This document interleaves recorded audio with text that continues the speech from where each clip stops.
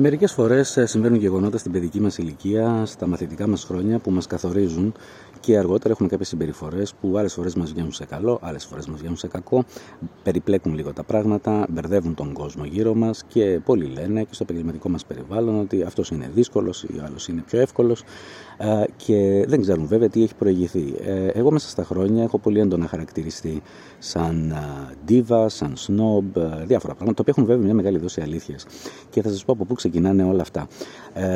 Είμαι σε πάρα πολύ μικρή ηλικία και έχω παίξει αρκετές φορές, υποτίθεται σαν παιδί θαύμα. Εγώ δεν θεωρώ ότι ήμουν παιδί θαύμα, αλλά τέλος πάντων έτσι με χαρακτήριζαν. Έχω παίξει αρκετές φορές στα κρατικά τηλεοπτικά κανάλια και στο ραδιόφωνο στην Ελλάδα. Σε αυτές λοιπόν τις εκπομπές, από ό,τι φαίνεται, έκανα εντύπωση, οπότε με ξανακαλούσανε. Κάποια στιγμή λοιπόν χτυπάει το τηλέφωνο και μου λένε ότι θα θέλαμε, είναι μια κυρία, ξεχνάω τώρα το όνομά της, από ό,τι μου έχουν πει δεν ζει πια ούτως ή άλλως, η οποία λέει στους γονείς μου ότι ναι, θέλουμε να κάνουμε ένα αφιέρωμα στον Κωνσταντίνο, να έρθει να παίξει, να πάρουμε συνέντευξη. Ήμουν, επαναλαμβάνω, μικρό παιδί, δεν είναι μία από τις επόμενες συνέντευξεις που είχα κάνει σε μεγάλη ηλικία. Και θα με κάνουν ένα αφιέρωμα στον Κωνσταντίνο. Πήγαινα λοιπόν εγώ στην καθηγήτριά μου, τη Μαρία Χαιρογιώργου Σιγάρα, και έτσι το λέω. Μου λέει βεβαίως, φυσικά, γιατί να μην πας. Η Μαρία ήταν γενικά πάντα θετική σε αυτά, σε αντίθεση με την άλλη κυβερνητική, ότι της άρεσε η πρόθεση των ταλαντούχων μαθητών, της άρεσε να κάνει εντύπωση με τους μαθητές της και πίστευε ότι αυτό δίνει και ευκαιρία εξέλιξης για αυτούς. Σηκωνόμαστε λοιπόν και πηγαίνουμε. Για κάποιο λόγο η Μαρία έχει αποφασίσει να με ακολουθήσει σε αυτήν την εκπομπή, όχι για να εμφανιστεί η ίδια, αλλά ήθελε να είναι εκεί. Εμένα μου άρεσε πάρα πολύ αυτό, να έχω τη δασκάλα μου δίπλα. Είχαμε και εξαιρετική προσωπική επαφή. Οπότε πηγαίνω και ξαφνικά βλέπω στον διάδρομο της ΕΡΤ, νομίζω πρέπει να ήταν αυτό τώρα στην Αγία Παρασκευή, αν θυμάμαι καλά. Βλέπω στον διάδρομο εκατοντάδες παιδάκια να είναι στη σειρά. Λέω θα κάνουν κάποια άλλη εκπομπή, κάνα παιδικό πρόγραμμα. Όμως όλα αυτά τα εκατοντάδες παιδάκια ήταν για την ίδια εκπομπή. Είχαν καλέσει όλο τον καλό κόσμο και βέβαια θα έπαιζε ο καθένας κάποια μικρή ώρα και θα έλεγε 5 λογάκια.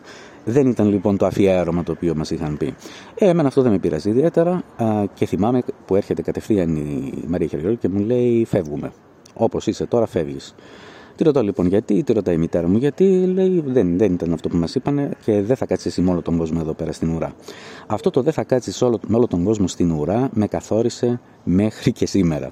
Έχω απέχθεια στις ουρές, στη λίστα αναμονής, δεν δέχομαι να λογίζομαι σαν ένας από όλους τους υπόλοιπους. Αυτό μου με έφερε σε τρομερά προνομιακή θέση στη ζωή μου. Αλλά ταυτόχρονα δημιουργήσε και προβλήματα που πάρα πολλοί άλλοι συναδελφοί μου δεν τα είχαν και βέβαια έχω πληρώσει αυτό το κόστος. Εγώ λοιπόν αρνούμαι εκείνη την ώρα περιέργως τη Συμβουλή της Μαρίας και λέω μου επιτρέπετε να μείνω γιατί θέλω να παίξω. Αφού μελέτησα, αφού προετοιμάστηκα, θέλω να παίξω. Μου λέει κάνω τι νομίζεις, μου λέει αν νομίζω θες να κάτσεις, κάτσε, εγώ φεύγω. Και σηκώνεται και φεύγει επί τόπου, γίνεται καπνός και πολύ καλά έκανε θα έλεγα σήμερα.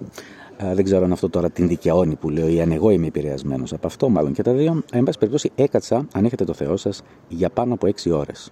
Ήταν τέτοια η ανοργανωσιά τότε στο κρατικό κανάλι και φυσικά με τόσα πολλά παιδάκια να συντονιστεί όλο αυτό το πράγμα, η βιντεοσκόπηση.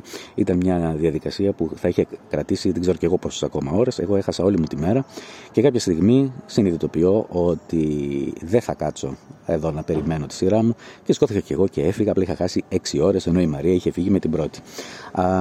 Περιττό να σας πω ότι αυτό το περιστατικό με καθόρισε από τότε και εάν δεν τηρούνται οι όροι ακριβώς που είχαμε πει, ακόμα και αν πρόκειται για συναυλία μεγάλων δυνατοτήτων και εμβέλειας ή για ένα άλλο project το οποίο θα εκτόξευε την καριέρα μου ή τουλάχιστον έτσι φαινόταν εκείνη την εποχή, εγώ με την παραμικρή διακύμανση από τα συμφωνηθέντα έφευγα, το ακύρωνα και τελείωνε εκεί η υπόθεση. Το αν είναι καλό ή κακό είναι συζητήσιμο. Υπάρχουν πολύ συγκεκριμένες στιγμές που με έφερε σε θέση να διεκδικήσω και να κερδίσω πράγματα που φαίνονταν αδιανόητα. Υπήρξαν και στιγμές που απορρίφθηκα ενώ άνετα θα είχα κερδίσει το συγκεκριμένο στόχο ακριβώς για αυτή την στάση. Πολλοί άνθρωποι και συνάδελφοι γύρω μου μέσα στα χρόνια μου είπαν ότι με θαυμάζουν για αυτή τη στάση.